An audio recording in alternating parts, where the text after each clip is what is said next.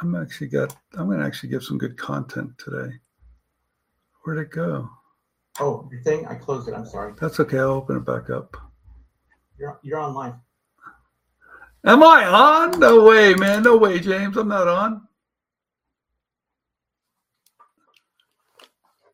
Okay, are we live, James? You're live. Okay, everybody. Stephen Key here. And guess what? My partner in crime is not going to join me today. Andrew Krause, I think, is actually taking a couple days off. So good for him.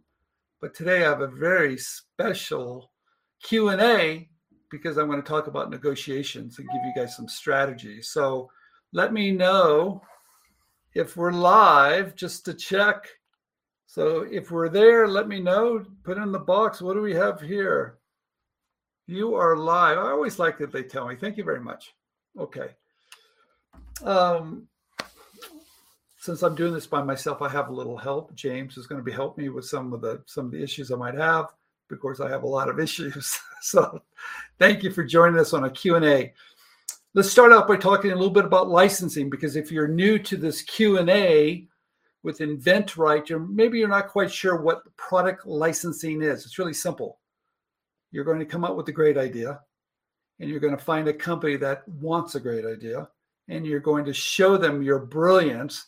And if they like it, they're going to rent it from you and pay you royalties on each and every one of those ideas that you came up with and showed them, and they were manufacturing it for you. So what is it? Basically, you're renting an idea to a company, and they're going to pay you royalties on each and every one they sell. It's called product licensing, and it's been around for 200 years. Oh, gee. Most people are not familiar with it. Most people think that you have to start a business, raise money, hire employees, sell it wherever, do all the heavy lifting. I'm here to tell you, no, you don't have to do that. You could find those companies that do embrace open innovation, meaning that they're looking for ideas from people like us, and you can show them great ideas. Okay. In theory, it's fairly simple, but there's a lot of little steps along the way for you to be successful at product licensing. And that's what we're going to talk about. I'm going to answer some of your questions. Today, I'm going to do something a little special too. I am going to actually give you information on licensing agreements. I love licensing agreements. I love when it happens, but you need good information. In fact, what I'm going to talk about today with some of the questions that you're going to provide me, I am going to talk about how to negotiate a licensing agreement. But really, what I'm going to talk about is that I'm going to give you strategies to give you leverage. So when you do get that licensing agreement, and if you've done this work beforehand, it's going to help you cut a better deal. So does everybody understand that? Give me a thumbs up if you understand what I'm going to be showing you today. So before we jump in, for me to give you I'm going to give you 7 tips on licensing strategies. So when your licensing agreement does come over, you have a little leverage. What do I mean by leverage? Meaning you're going to get a great royalty rate, you're going to get minimum guarantees, and they're going to do a good job for you. Everybody thinks that the time to negotiate is when you receive a licensing agreement, but no. You need to start early, way before you ever receive a licensing agreement. You need to start early so when it comes over, you have some leverage. Okay, well, I'll get to that in just a minute. So let's start it off. Does anybody have any questions about the licensing or about anything for that matter for me? If you do, put them in the chat and I'd love to see what you have. So I see someone says, okay, brings all the good stuff. Thank you very much. I don't see any questions yet. No questions. Come on. I know you got some questions. Let me hear one. I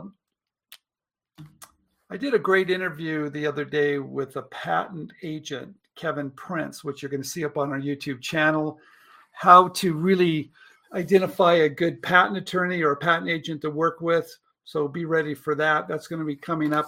But also on our YouTube channel, before we get started, I want to talk a little bit about some of the things we're doing over there. Courtney, one of our amazing coaches, we're going to start to do book reviews.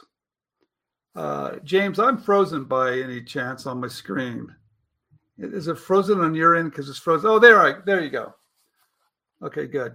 So just to repeat myself, Courtney and I are going to do book reviews on our YouTube channel, InventRight TV. And I think you're going to absolutely love it because we're going to help you find the right books to help you become successful. Okay. All right. Here are a couple questions that have just come in. And this is from James. Is it worth trying to license a product that is patent pending, or should I wait for the patent to be approved? James, that's such a great question. And I see this happen quite often, that an inventor waits for the patent to be issued. No, don't wait. Never wait. I'm all about testing the market really early by filing a provisional patent application before you file a non-provisional patent application. So what we're trying to teach you is this. A lot of patents aren't worth a dime. That's a whole nother conversation to have. So what I'm trying to share with you, it is a numbers game. And what that means is that you need to test ideas quickly. And you can do that by filing a provisional patent application, which gives you a year before you have to file for a real patent or a non-provisional patent application. And that way you can test your ideas. But imagine waiting years. I mean, really, literally years before your patent issued to see if anybody even wants it. It's a bad approach. Don't do it. Start early. It's the best approach. And if you've even filed a non-provisional patent application that gives you patent pending status, yes, get in the game, but find the good companies. That's the catch. Find the good companies that want to work with you. And that's really your best protection, even better than a patent, to tell you the truth. Okay, yes, I'm frozen, but not any longer. Okay, thank you. Toy licensing regarding to IP. Thank you, Stephen. Okay, we had one of the largest toy companies in the world. We had them come on InventRight's members this Monday. They came on at 8 a.m. and they talked about everything they're looking for. That's right. They came on and they talked about everything they're looking for. And what was really amazing, we had over 150 of our students that came on, and that company came on and they talked about what they're looking for. That was incredible because they're giving you a target to hit. And one of the questions I asked was, what about intellectual property? Do they need to file a patent before they submit to you?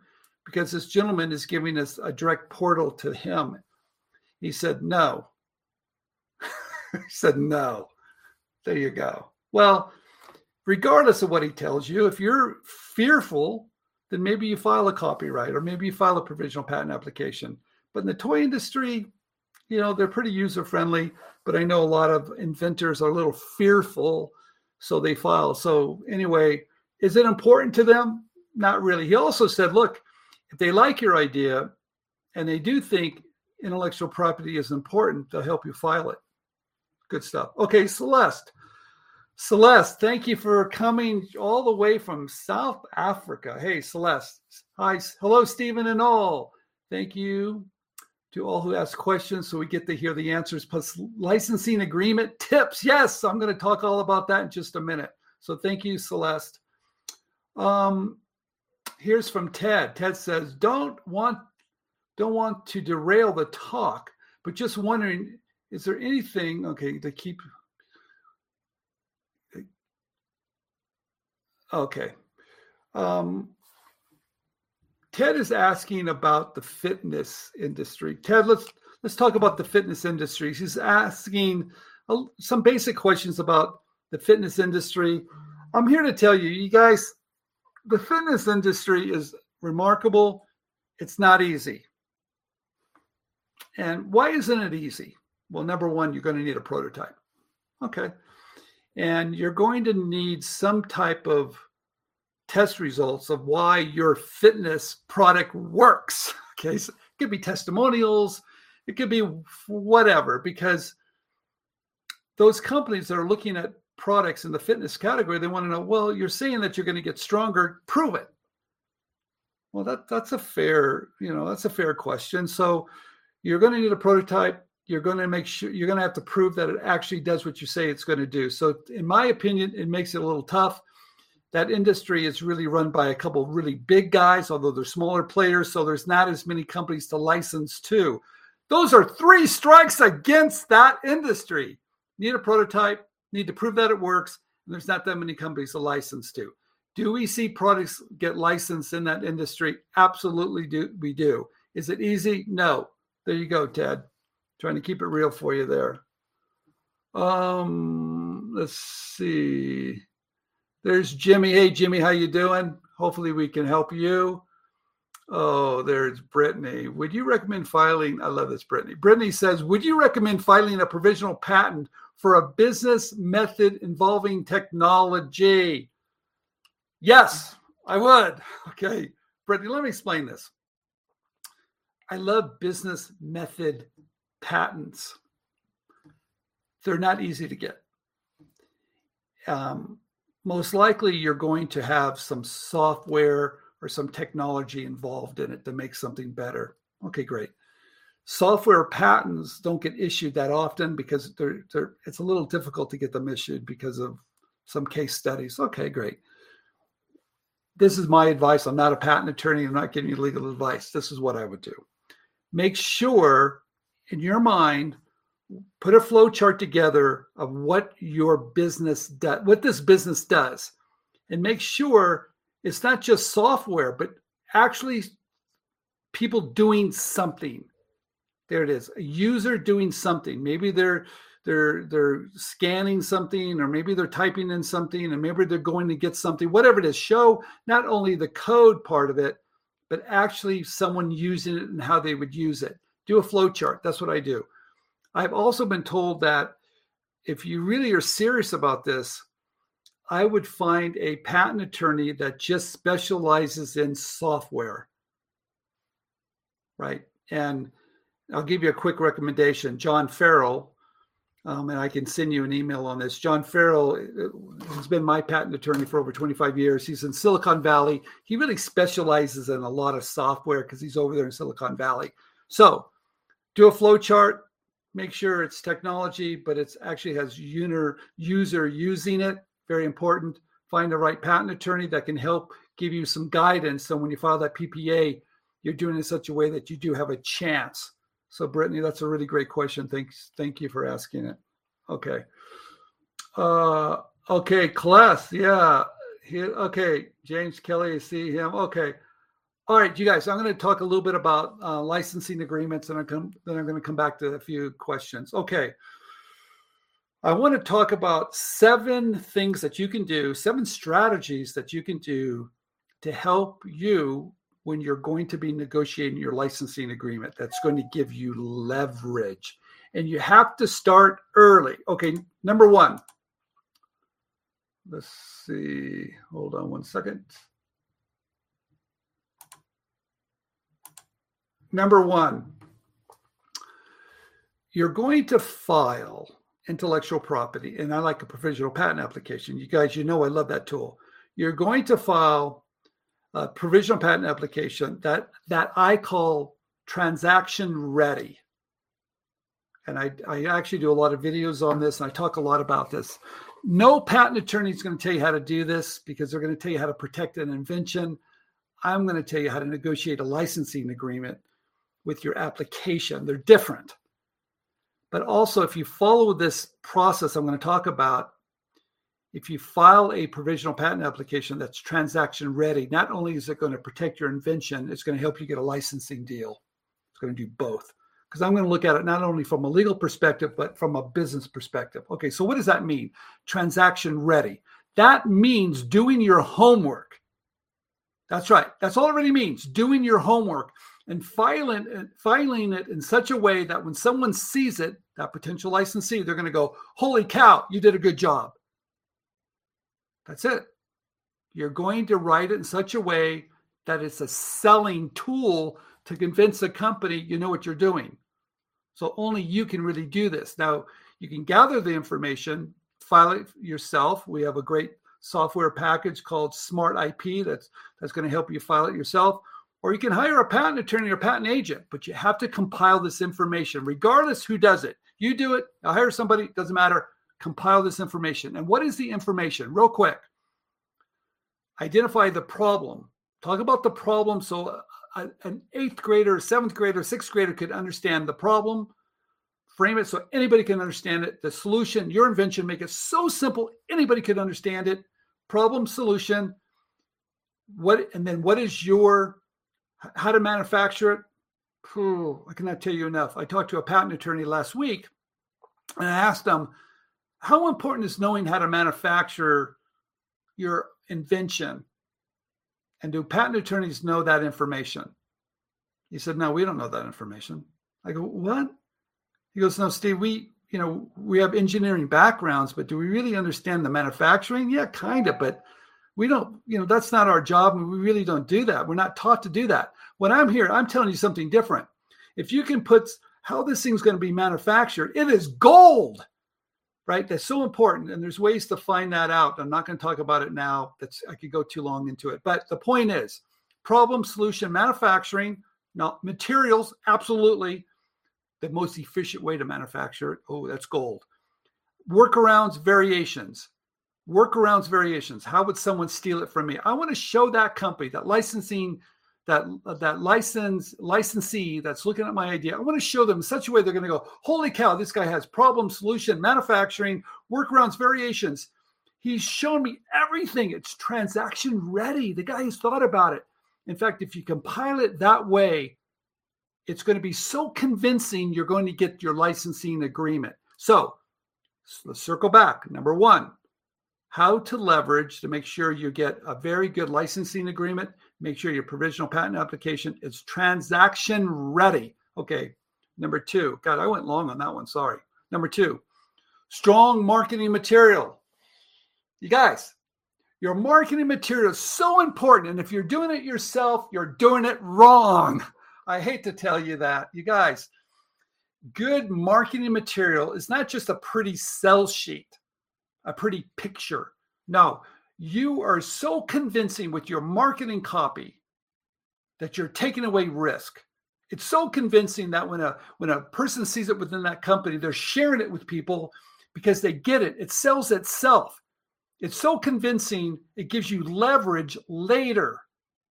That's what you're doing. It gives you leverage later because you've condensed it. You know all the other similar products. You know your point of difference. And it's so powerful that when they see it, it gives you leverage later. Your marketing material is so important. And I know a lot of you out there are doing it yourself. Don't do that. Some of you guys are using Fiverr, Upworks. You guys, I'm not even wild about that. And I'll tell you the reason why. Those persons you're sending it to do your marketing material, what do they know about good marketing copy on a sell sheet? They know graphics. So here's the point. If your marketing material is not strong, it's not going to help you when you license or leverage your position to a company to give you a better deal. Okay, I'm going to go to number 3, then I'll go to questions again. Number 3, manufacturing. I just said that. You guys, I think why most patents are worthless, there's no manufacturing, people don't know how to make it, it's not worth anything.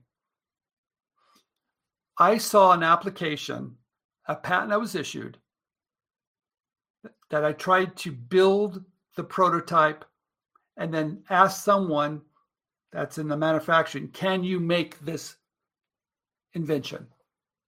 He goes, Steve, we can make it, but not very efficiently.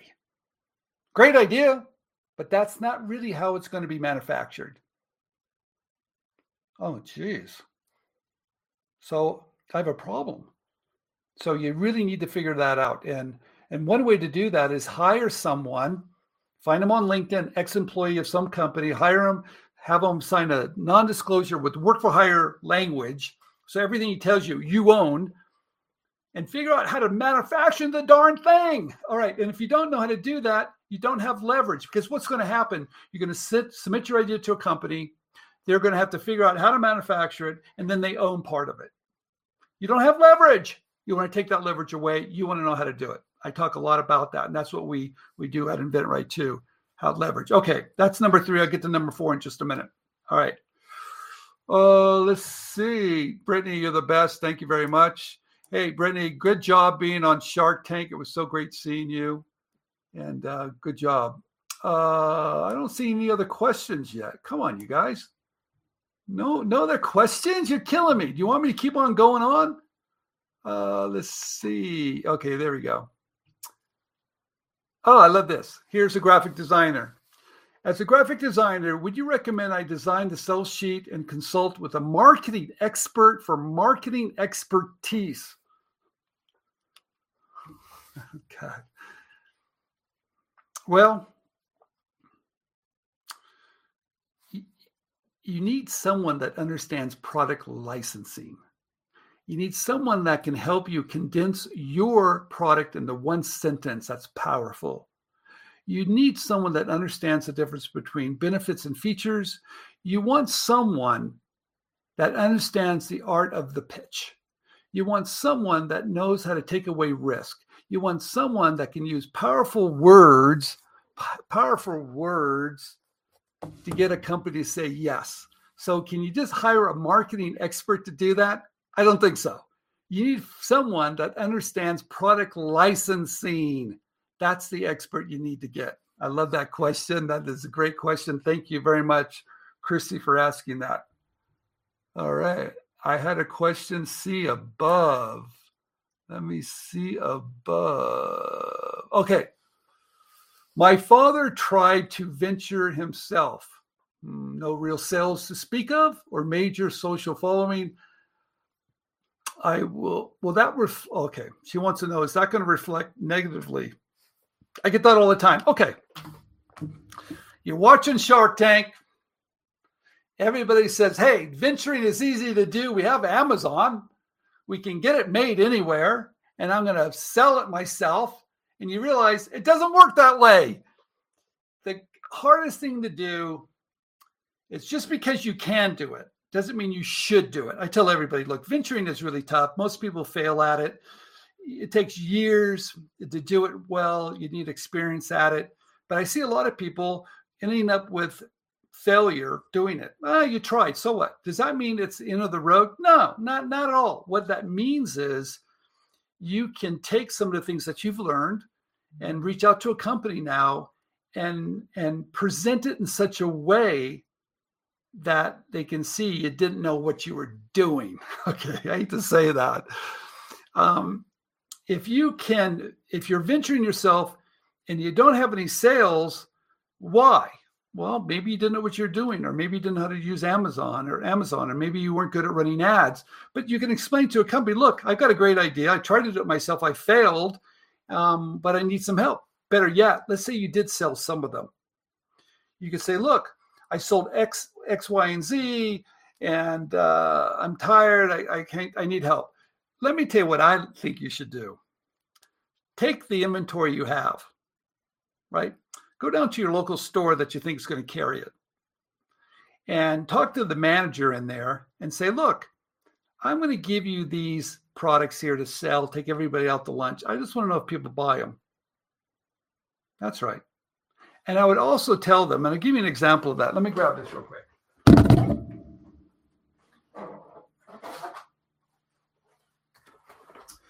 I love that question. I believe in doing testing. And if you have product that you can test, and if you can put it in the store and sell one a week, you might have a hit on your hands and you don't even know it. Okay, let me repeat that. If you got a product that's in a package that you can go down to a local retailer, put it in the store, and if you can sell one a week, you can get a licensing deal. Because if you can sell one a week, you might have a hit on your hands.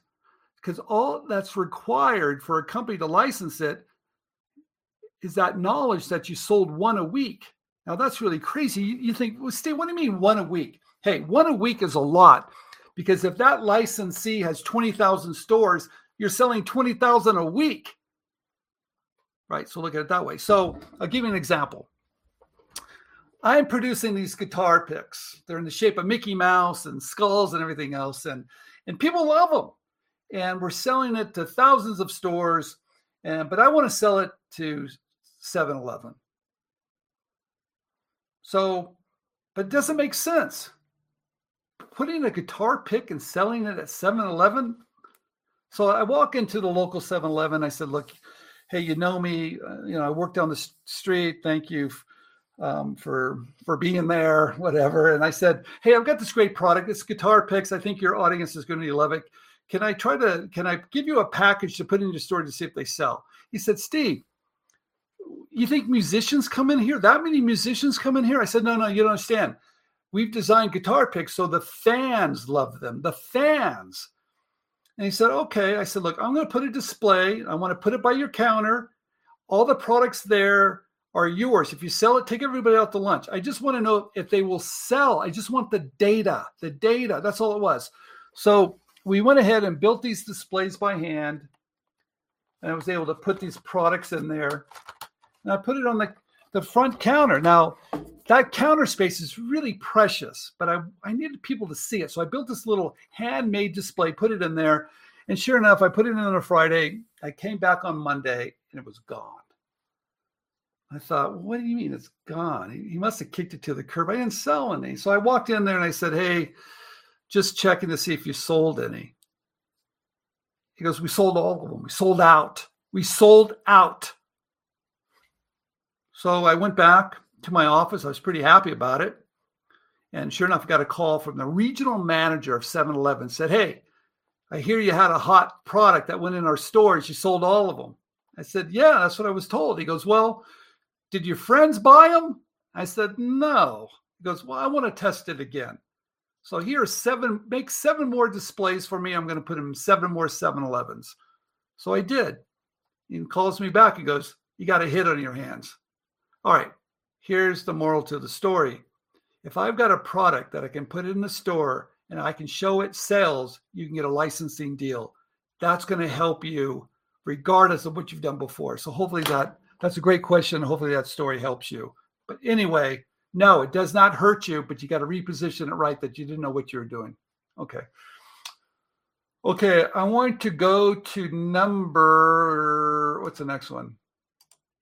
Number 5. Did I do number 4? No, number 4. Let's do number 4.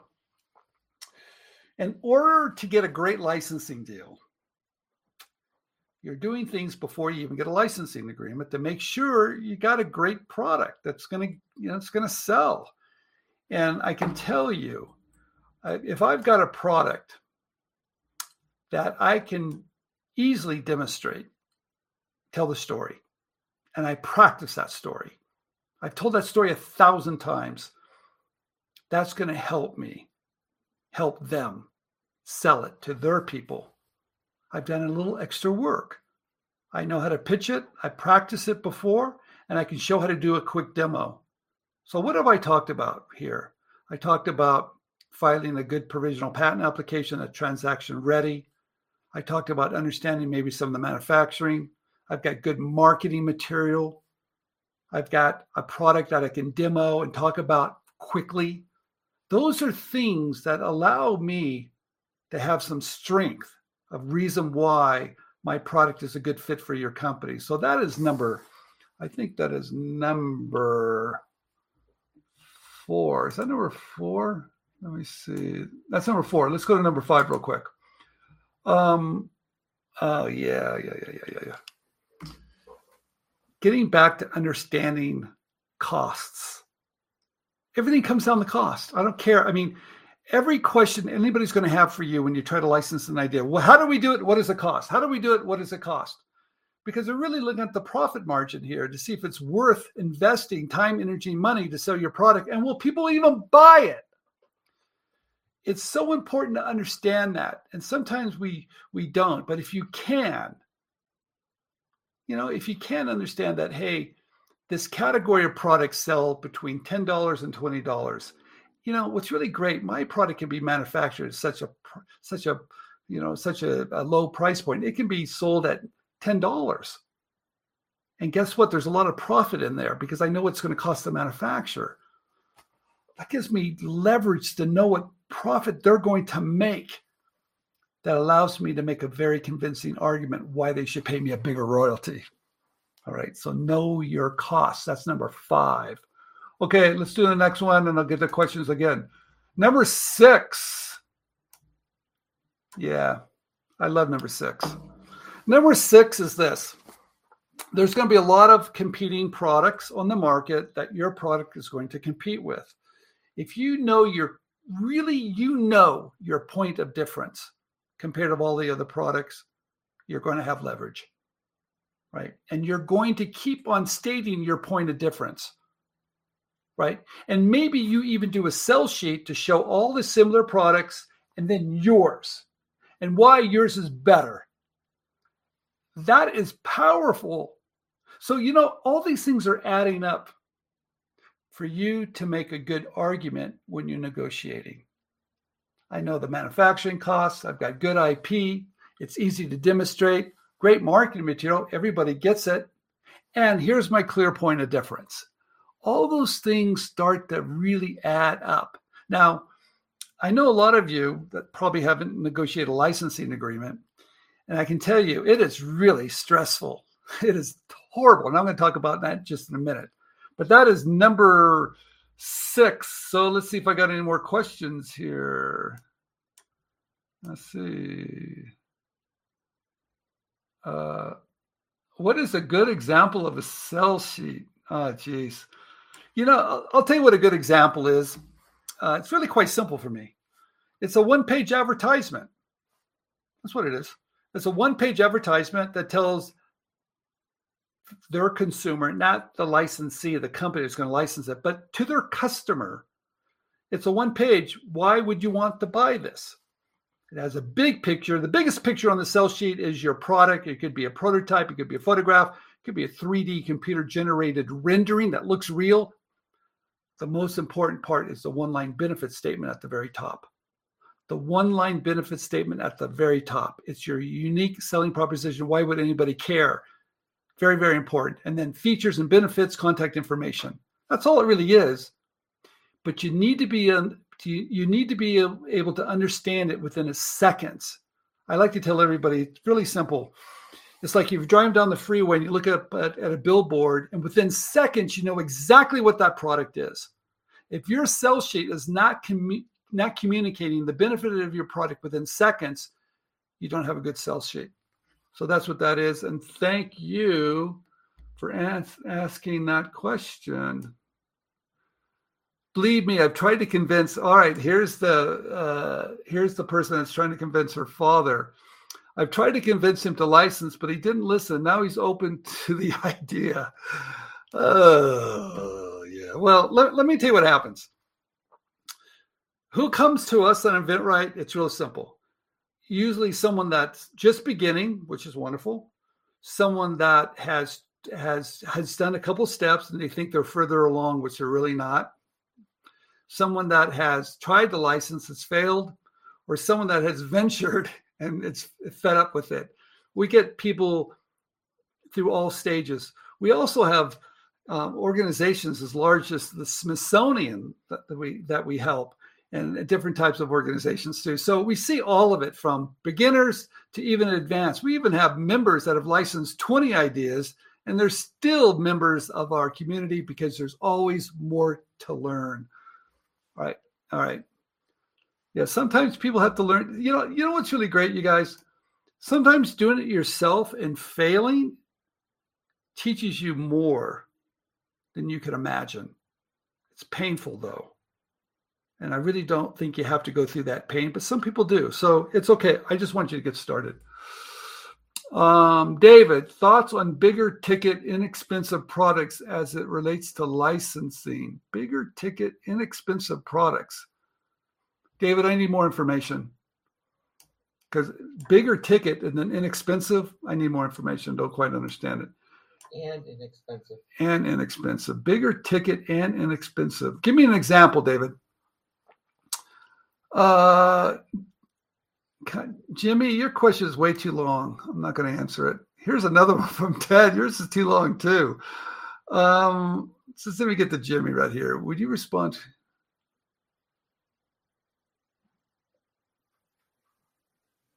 Hold on one second. Okay. Okay, Jimmy, you know what's really interesting? I think where people are making mistakes because they don't know how to deal with some objections. So, for instance, I'll give you an example, Jimmy, that a lot of people trip up on. So I'm in a meeting and this patent attorney on this company's side or someone says, hey, Steve, I'm frozen again here. They might say, Steve, there's a lot of similar products on the market, and, there's probably prior art, so why would we pay you? Oh, that's a great question. And I'm going to tell that 99.9% of everybody I've ever met, you don't know how to answer that question right. And you might think, oh, geez, they found a problem. There's a similar idea and they don't think my product's worth anything. Well, I'm here to tell you, I love that question. In fact, I'm waiting for that question. That question allows me to sell. You see, where other people might be fearful of that and think, oh, geez, there's no interest. No, it tells me there's interest. I just have to prove to them why they need to pay me. So the way I position is say, look, of course there's prior art. And that's really great. And of course there's similar products on the market. Of course, because people want those type of products. But mine's different. Here's my point of difference. And that's why people are going to love what I have. And that's why I'm going to get a patent on it, because my product isn't on the market. See, you can take those situations where you think it's going to go dead end and twist them, change it to reposition it for you to sell. You guys, what we're talking about is soft skills, right? When you get an objection or something's not working or someone's not responding to you, all these things are going to be happening to you. And if you don't know how to react to it, you might think, they haven't got back to me. Or here's a problem. I should forget about it. And you're starting, know what happens? You start to lose momentum. You start to get a little frustrated and you start to think to yourself, hey, maybe I can't do this, or maybe no one wants my idea. But I'm here to tell you that roller coaster ride, you need to understand that ride. And that's why, we have people, including myself and other people on our team, that we've been on that ride 1,000,000 times. So we know how to react to it. You really know what it means. And if you haven't done this a lot of times, sometimes you'll give up too early, and you should not do that. So Jimmy, that's really a good question. Okay. Ted says, in regard to the fitness equipment invention, I almost have a prototype finished. Good for you. There's no other equipment like it. Heard that before. It's very light and portable and easy to use for everybody. Fantastic. I have a high-profile fitness person I would like to partner with. Wonderful. Okay. Good. I want to send an idea about this. Okay. First of all, whoever you want to work with, make sure they're a good fit for you. Meaning, make sure they have a good track record. And how do you do that? Well, type in complaints and lawsuits, of course. Ask for any referrals, of course. Give someone a small thing to do and see if they do it. Okay. But this particular person, Ted's talking about, he has a following. He might be a great partner. Yeah. I mean, I like people that can up my game. I like partners that have something I don't currently have. So Ted, that might be a great opportunity. Just make sure he's the right guy. And, because you're really getting in bed with somebody and you got to structure those deals, how to go forward. He probably has a lot more leverage than you do because you're just starting out and he has 1,000,000 followers. So, you have an uphill battle here to get this guy to even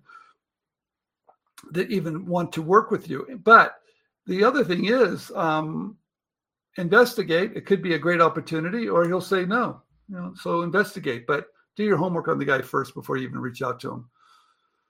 Do you review submitted products and reject those that are not worthwhile? James, what we do at InventRight is that we don't review products. I mean, we teach a process. I understand. I mean, for me to say that's a good idea, that's a bad idea, that's ridiculous. If anybody's out there that's trying to give you advice on if your idea is good or not, I would run for the hills. No one has the crystal ball of what a good idea is. The only people that are really going to determine that is when someone takes their credit card out or buys it in the store. So yeah, we don't review. What we do though, we know the process. We know the industries. We know the obstacles. We know the correct steps to do this right, so people consider you an asset, and that's something they want to avoid.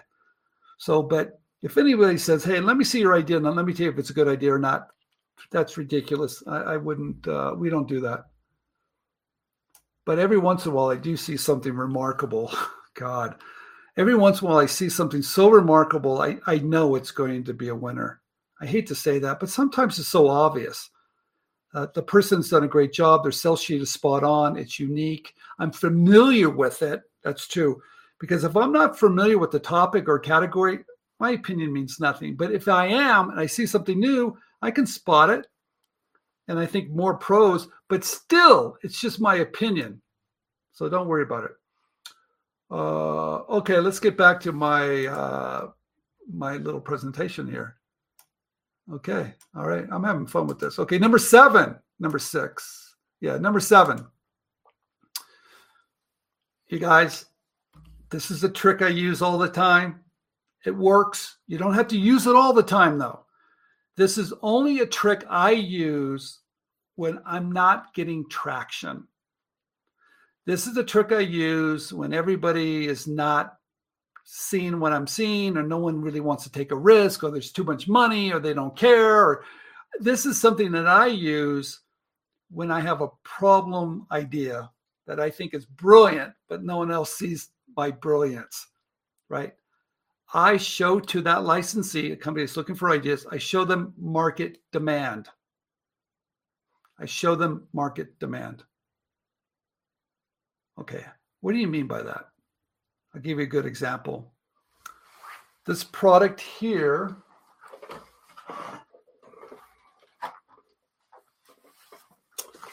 is called, it's called Fishbone. And this is a container for beverages that's 100% curbside recyclable. No plastic rings. Okay. It's a great concept. I'm part of a team. I love this product. It makes perfect sense. Plastic is terrible. It's 100% curbside. If you go to fishbone.com, you can see it there.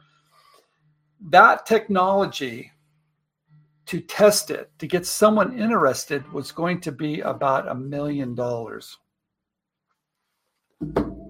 million. Okay, so how do you get someone to spend $1 million on a test? All right, that's going to be really impossible. So we got a very big company saw it, and that company said, I want it. That's called market demand. They didn't give me a PO, but just the size of that company wanting it, I could find a company now and go, hey, that company wanted it. Can you help me? And sure enough, that's exactly what we did. And the company ended up licensing it from us and spent $1 million to test it. That's called market demand. Do you need to do that in all situations? Heck no. But let's say I had a product that I thought was great for Walmart or Home Depot. And I was reaching out to a potential licensee, and I just couldn't get them to do anything. Well, I could reach out to a buyer at Home Depot or Walmart, and I've done this before, and say, look, I'm working on this idea. I just want to get your input. I think it's perfect for your customers. Could you take a look at it and tell me what you think? That's all. Tell me what you think. And if the guy says, hey, I like this, bingo, that's market demand. I can take that and find the licensee and say, hey, look, that buyer at that retailer wants my idea. Will you help me? That's called market demand. You can do it. And we help a lot with that. It's incredible. You can do it, but you don't have to do it every situation. Okay, number 8. I got some other stuff I want to show in a minute here. Okay, so let's go to questions again.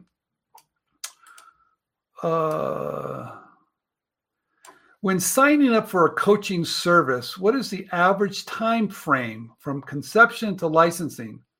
Ooh, understanding everyone is at different stages on their projects. Yeah, I get that question all the time. And there's a broad range here. If I've got a simple plush toy, all right, it's fabric. Anybody can make fabric. That's simple to do. Manufacturing is easy. It doesn't require tooling. So if I find a big plush company, I show them some new functional plush, that could go pretty fast. Okay. If I've got Fishbone, that's going to require $1 million and build a machine that's 50 feet long, that's going to take forever. Okay, so there's a full range here. The Michael Jordan wall ball you see there, that's a piece of plastic and a piece of cardboard. That went fast. The licensing agreement, I showed it to Ohio Art.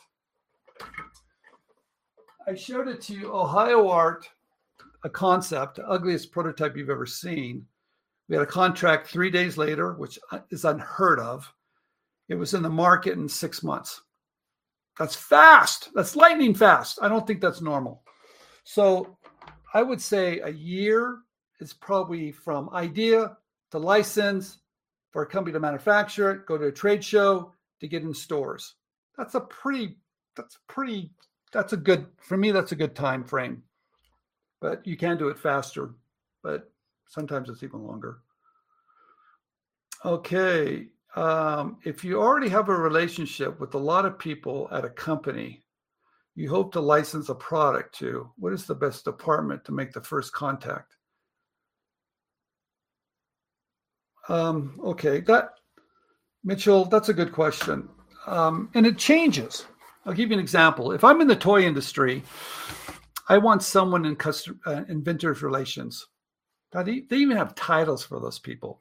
I want someone that deals with inventors. That's usually someone that's inventors relations. And that's who we had at the toy company that came on Monday. He was in toy relations at this big company. He's got a title. Okay, great.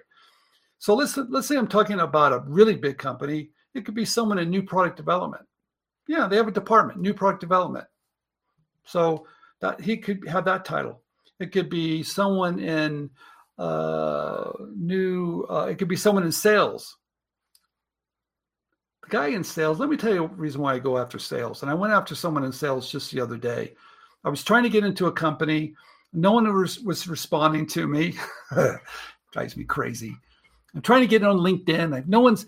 So I get this guy's name, and he's in sales in the company because I can find those guys. And I got the guy's name. And so then I called the corporate number. And when I called the number, they had a directory. They said, type in the guy's last name. I typed it in. It went right to the guy, and the guy picks up. Hello. And he was in sales. Now, I know he's not the right guy, Mitchell. I know he's not the right guy, but he's the guy that can lead me to that right guy. Sales guys always pick up the phone. They're good to call. Marketing managers, product managers, they're the best, you guys. Because marketing managers, product managers, they're really responsible from the front to the end, all the process. But they're hard to get to. So it all depends on the type of size of company, type of industry. So it all depends. You can always type in on LinkedIn the name of the company, get the people, and start typing in titles. And see and look at the titles, see who the people are, and see what their job description is, and find the right person there. But someone that's going to be interested in new products. There you go. Let's see. God, what a great questions we have today. Misha, hi, Stephen.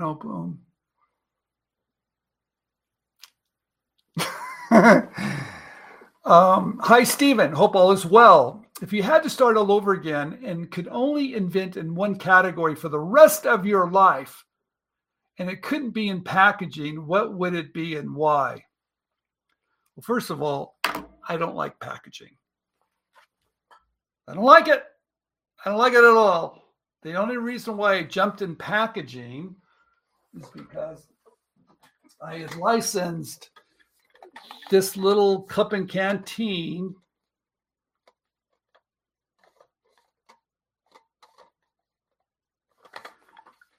to a company that was selling in all the Disney stores and theme parks around the world. So I licensed it to that company, and they did a whole line of rotating cups and canteens.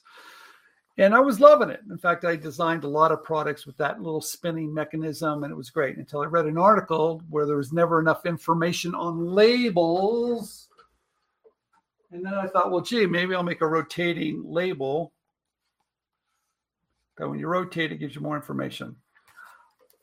I didn't know what I was doing. I just jumped over there, and I stayed over there because it was a great opportunity, and it produced a lot of revenue for me. And then I just started watching the revenue, to tell you the truth. So what industry would it be in? I don't really know. I was in the toy industry for quite a few years, but I wasn't really great at that. I licensed some ideas in the toy industry, but I just felt that I didn't love it like some people did. And I felt that if I didn't really love it, I probably wouldn't be very good at it. And but some people are in the toy industry because they love it, and you should be. If you're playing games and you love toys, stay in that industry. So I guess my answer: find the industry that you're just passionate about. Yes, James? Trinkets and trash. Yeah, I guess that is my favorite. Yeah, let's talk about that. James, you had to mention that. I'm not an inventor. Although I have been an inventor, I've been inventive. I've invented things, but I'm not really an inventor. I'm a guy that thinks I'm pretty clever, and I can design things that I think people want.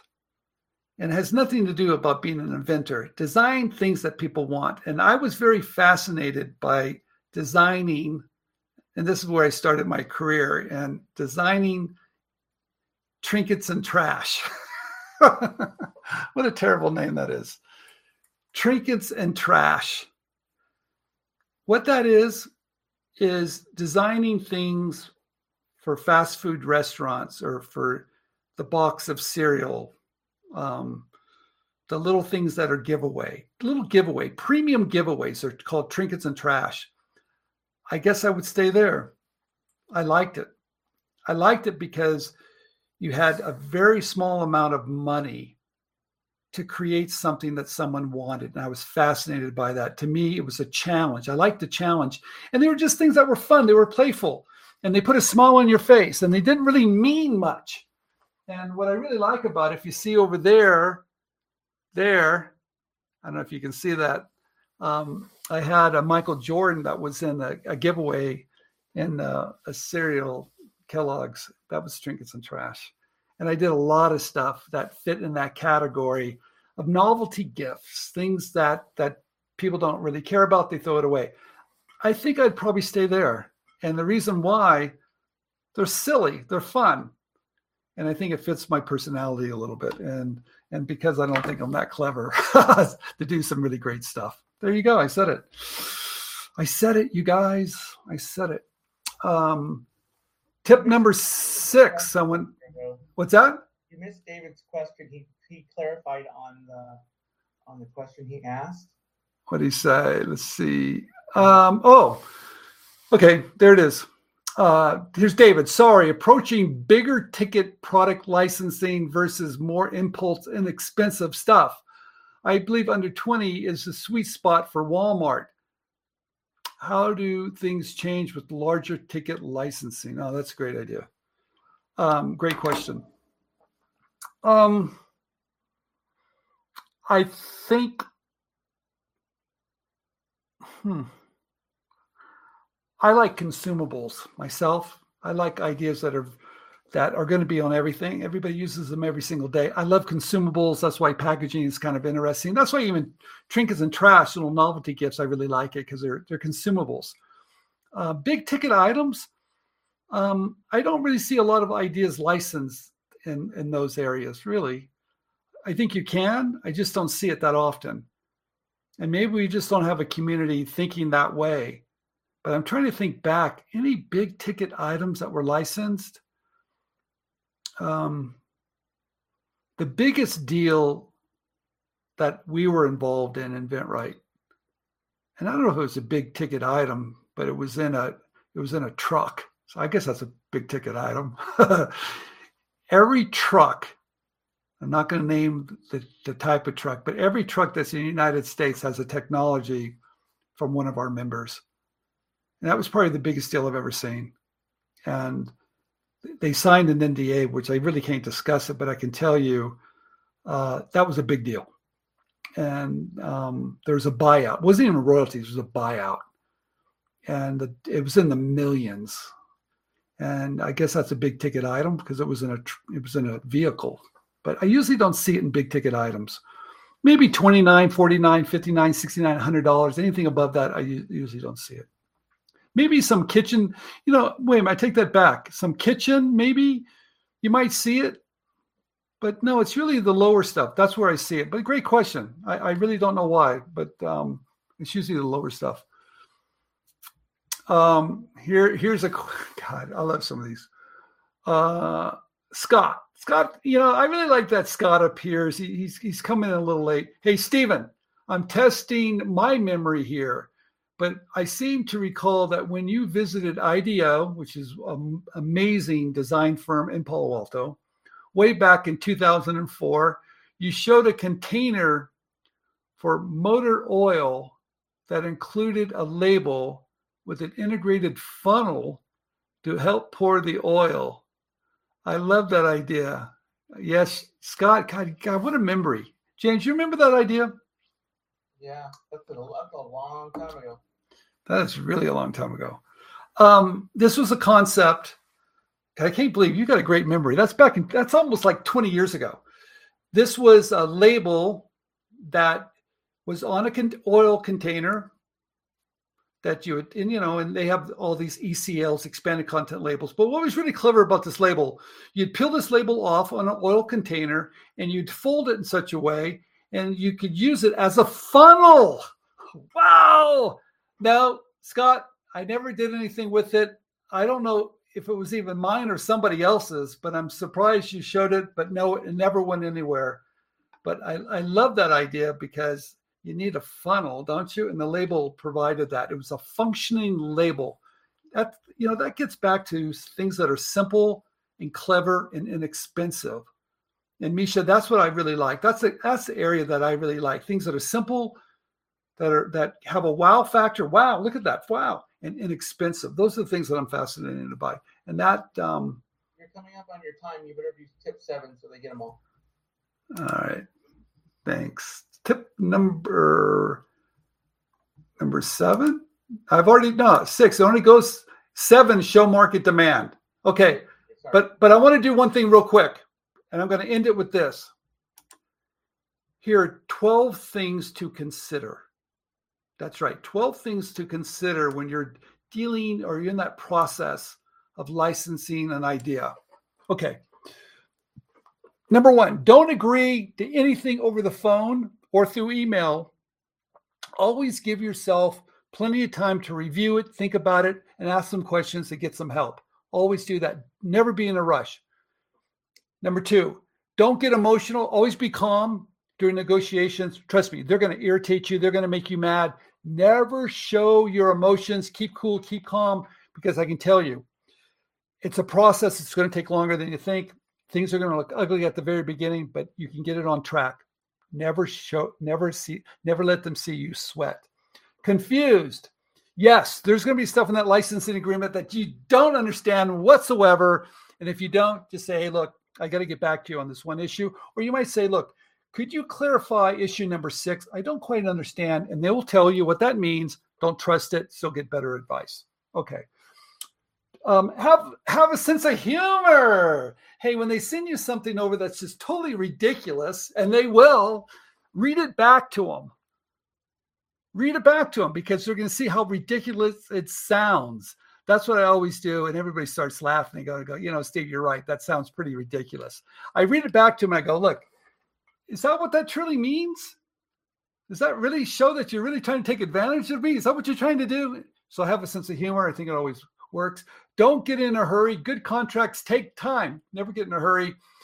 There's no such thing as a perfect licensing agreement. It doesn't happen. Both parties are going to feel a little pain. Do your homework, know your strengths and weaknesses. Whoever you're dealing with, look them up in LinkedIn so you know who's in the room and what's important to them. You don't have to answer all the questions. It's okay to say, I don't know. I have to get back to you. Work on the easy stuff first. Always the easy stuff first. That's the best strategy. Sometimes people want to work on the hard stuff first. Don't forget it. Easy stuff first, hard stuff later, because now you have momentum, right? It's hard for people to pull out. Always look at it from their perspective. You guys, it's not all about you. It's about them. Try to put yourself in their shoes and ask them what's important to them right up front. So you really know what's important. That way it's going to help you negotiate. Take it slow. It's like eating an elephant. You cannot do it at one sitting at a time. Whew, there it is, James. There's all 12. I want to thank everybody. I want to thank James for helping me today. What number 6 was, because they didn't get number 6. So just 3. Yeah, you want to make sure your product has a clear point of difference compared to the competition. So you know the benefit of your idea and you know why yours is better than the rest. So do a chart, show all the competition and show yours and actually know why yours is better. That's going to give you leverage. All right, you guys, thank you very much for staying on. Hopefully this information has been very, very helpful. And thank you for asking all these great questions. We're going to post this over on our YouTube channel. We always do, I think, on Saturday. And you can watch it again if there's something that I went a little too fast over. And I want to thank everyone for watching. This is Stephen Cannon. Right, thank you very much. I'll see you next week. Thanks.